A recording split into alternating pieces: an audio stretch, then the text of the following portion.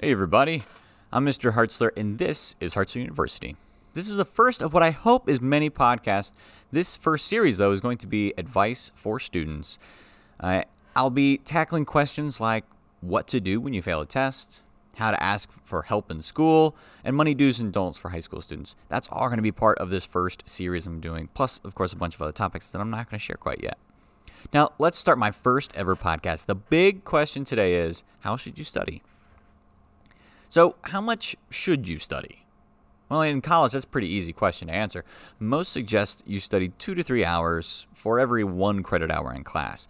And to be a full-time student, for the most part, that's 15 credit hours. So, if you're taking 15 credit hours, that means you're studying 30 to 45 hours outside of class per week. Again, that is outside class of 30 to 45 hours. So you spend 15 hours in class if you're taking 15 credit hours. And that's per week. So that's a grand total of 45 to 60 hours per week of school-related stuff. So I know that seems like a lot, but it typically ramps up as the years go on. So your freshman year, you're doing more of the general education classes, kind of getting some of those, the English, your first math and science, that kind of stuff out of the way. So those years, you maybe don't study quite towards that 3 range, more towards the 2, maybe even 1.5 for some students. So it really doesn't start kicking off right away with that 60-hour school week. It just really gets to that towards the end when you're doing extra studying, writing extra reports, those kinds of interesting things. But in high school, we don't really have any special formula.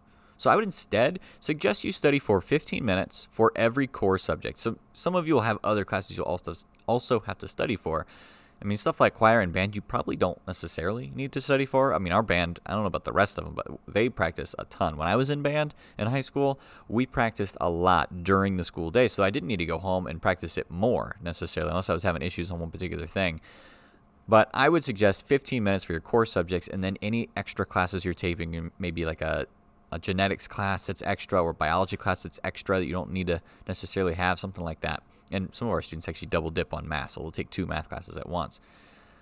But this could be projects and homework. That is included in what I'm counting as this study time. So I'm just saying a minimum 15 minutes per class for your main subjects, but that could be you working on projects or homework during that time. So what is important, though, is that even if you don't have anything assigned to you, you actually do that time. You still do the time, even if you don't have any kind of assignment. I don't grade my homework in my math classes. So my engineering classes are a little bit different sometimes. But in my math classes, I don't assign homework. I don't know, it's too easy to cheat on it anymore, right? So that means my students don't technically have anything that they have to do when they aren't in my classroom. However, to be successful in my class, my students have to study. And I talked to them about that at the beginning of the year, though a lot of them don't really take my word for it, and they have to learn the hard way. But I do recommend to all of them, and I discussed this in class, that I do think they should do the suggested problems. I make YouTube videos for my students. I think they should watch those too. Though, again, they don't necessarily have to do any of that, right? I mean, some of my students will not do anything outside of class and still do perfectly fine, maybe even get 100% in my class. Those students are just particularly gifted and maybe, have had really great classes in the past that have prepared them, and other students maybe haven't. I mean, I don't know. There's all kinds of little things involved in all of that. But again, I would really suggest to all of my students that they do the suggested problems and they study the notes that they've taken at least a little bit every single day, right? And that's true for a lot of classes, but I'm mostly just talking about mine right now, I guess, because, really, my math class is the only real class that counts. So by working through the suggested problems and studying the notes a little bit every single day, you're way more likely to retain the information. So that's why I suggest it. It actually leads us to our next point. So according to a study published in Psychological Science back in 2008, this was performed by Cornell and the University of California, Los Angeles. So students should mix up their tasks and their topics. Okay, that's what this Psychological Magazine article or study was all about. So they think that it has to do with the act of actually learning, right? Which typically goes, you learn something, you forget it, and you relearn it. That's really how learning works. As basic as it can be, right? I mean, learning, there's other things involved in that. But you try and learn it, and then you'll forget it. That just will happen. Don't try and do it. That's just the side effect. And then you'll have to relearn it at some point, particularly in school. Right? I don't know if any of you have heard from your teachers, like the first quarter is really this review from last year. I mean, that's true in a lot of classes. But by leaving the task or the subject for a little while and then coming back to it, you actually have to relearn that material just a little bit, right? Even if it's just for 20 minutes in the middle. You kind of have to refresh yourself on what that is, and that can help to cement it inside your own head.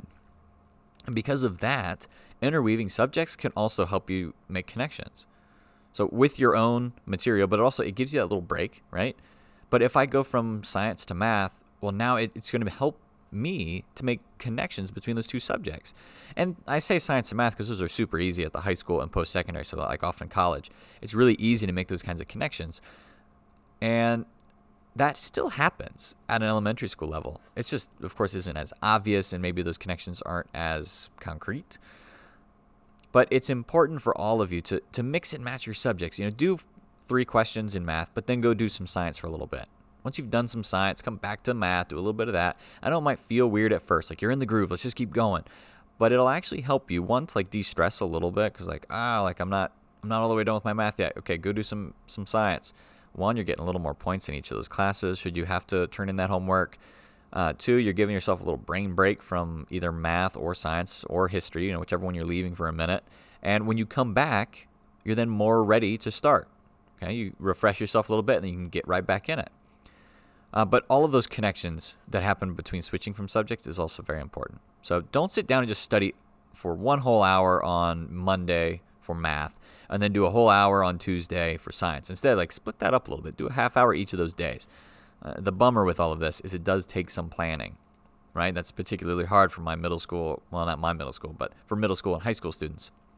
A lot of you don't plan particularly well, so you end up having to do an hour's worth of work on Monday for just math, and then an hour's worth of work on Tuesday for just science, because, that's when the test was for math, that's when the test was for science, that kind of thing.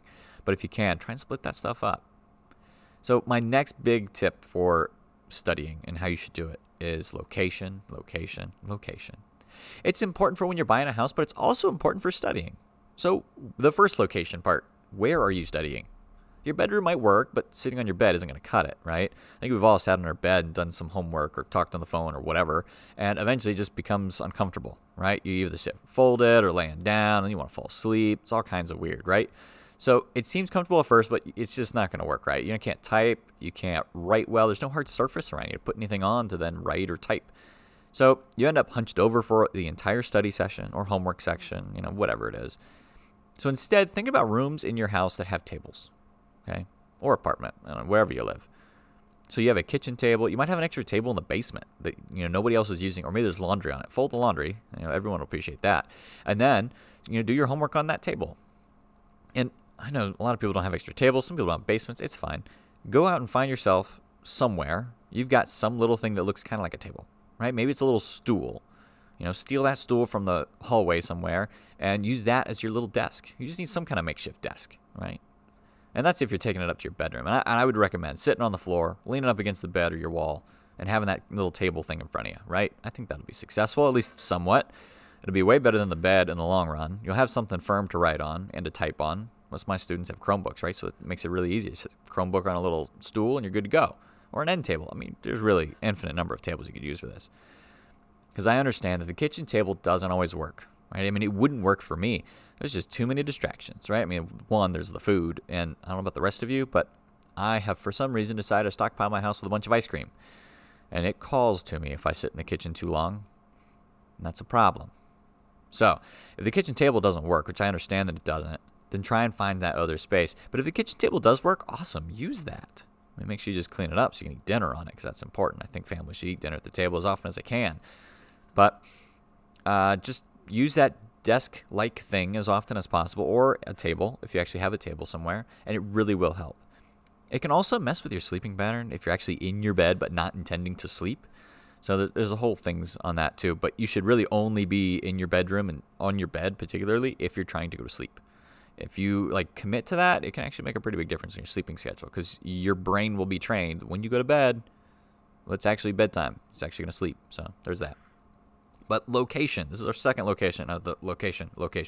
So number 2, location, is the location of your phone. It's important. Don't have that thing sitting right next to you. It's going to be dinging and vibrating all the time. If you do, for whatever reason, have to have it next to you, or you start feeling itchy, right? You all are addicted to it. Then put it on silent, turn it off, put it on airplane mode. Do something so that it's not going to ding or be vibrating this whole time, because it's going to distract you. It just is. You'll say it isn't, but it is. And I know that some people think they study well with music, but I suggest not listening to music. At least not listening to music that there are words to. okay? Or not words that you know. So pick something that's not distracting. Pick some songs that, or a genre that you've never heard of before, right? Because if you pick your favorite songs, like your best playlist, you're going to be singing along. We all will. I mean, I'm not blaming you. I'm just telling you what facts are, right? And I think you could admit to it if you were really honest with yourself. You pick a good song, you're just going to sing to it. It's good. It's a good song that way. But pick a genre you don't listen to often, or better yet, what I tend to do if I need to study or if I need to do some grading is to just find some instrumental music, right? YouTube study music, have that play. Or search it on one of your search engines. Just listen to instrumental study music, and that will be so incredibly helpful for you. All right, so now our third location. How closely does your study location match where you will be tested?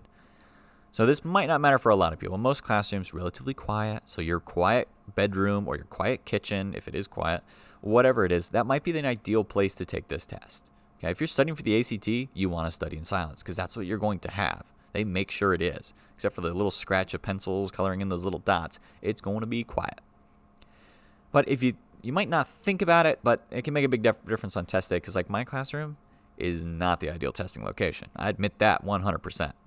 I definitely have had parents even, contact me and complain about it a little bit.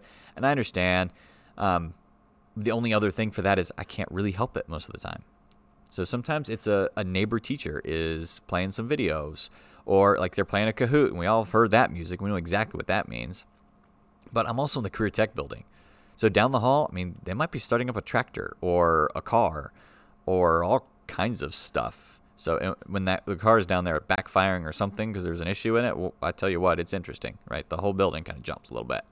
But if you're testing in perfect silence, it might throw you off when test day comes because a lot of classrooms aren't completely silent. I might even have a robot going off in here that day because the engineering classes, somebody's coming in and, working on something then. Or, I just the other day I had a student making up a test during one of my engineering classes and just had a heck of a time because it was all so loud and rambunctious, which is just, that's the way I want my engineering classes, but it's not how you want it on a test day, and I just can't help that all the time.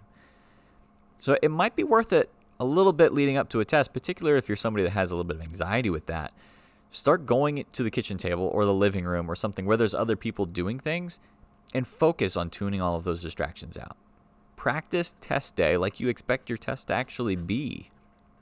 So that can be just a little helpful tip for you on all of that. All right, so that's really all I have today about about testing. Or sorry, not testing. About not recycling. I almost said recycling. Can you believe that? But about our study ideas. So I want to do a little recap here. So studying for a small amount of time, many times, is perfect. That's the ideal. That's what you want to do. So do a little bit every single day, okay? Give yourself Sunday or Saturday. Give yourself some kind of Sabbath, some day off. But if you have a lot of studying or homework to do for one class, just do a little. Get up, walk around your room, walk downstairs, walk across the hall, do something. Or go and do some other classwork and then come back to it and finish it up. Okay, our attention really starts to dwindle after 15 minutes. So do 15 minutes. Stand up, take a lap around the room, do 10 push-ups. I don't know what you do something, then come back to it. It'll actually make a bigger difference than what you think. And it will also increase the number of times that you learn, forget, and then relearn the material. And that's helpful. That's critical. That's what that study found that is really helpful for people when they're trying to learn things. So try and learn, forget, and relearn as many times as possible. Again, don't worry about the forgetting part. That's just going to happen. Then location, location, location. It applies to so many things, including studying. So the location of your desk-like thing, okay, like if it's in your bedroom, your living room, your basement, wherever, that's important. But also the location of your phone. I would argue that's probably the most important location. Then the location on test day. Anticipate it a little bit. Is the room always dead silent? Or is it always a little bit noisy? Or is it always just way too stinking loud? Either way, you need a plan for that. You need to make sure you're mentally prepared for that. And physically prepared for that by actually practicing in that setting. Right? Take the ACT practice test in a quiet place. But if you're my student, take your engineering test in a loud place. All right, so I hope you all listen next week when I'm going to discuss money do's and don'ts for students. So I thank all of you for listening this long, and I encourage all of you to study carefully and with enthusiasm. Bye, everybody.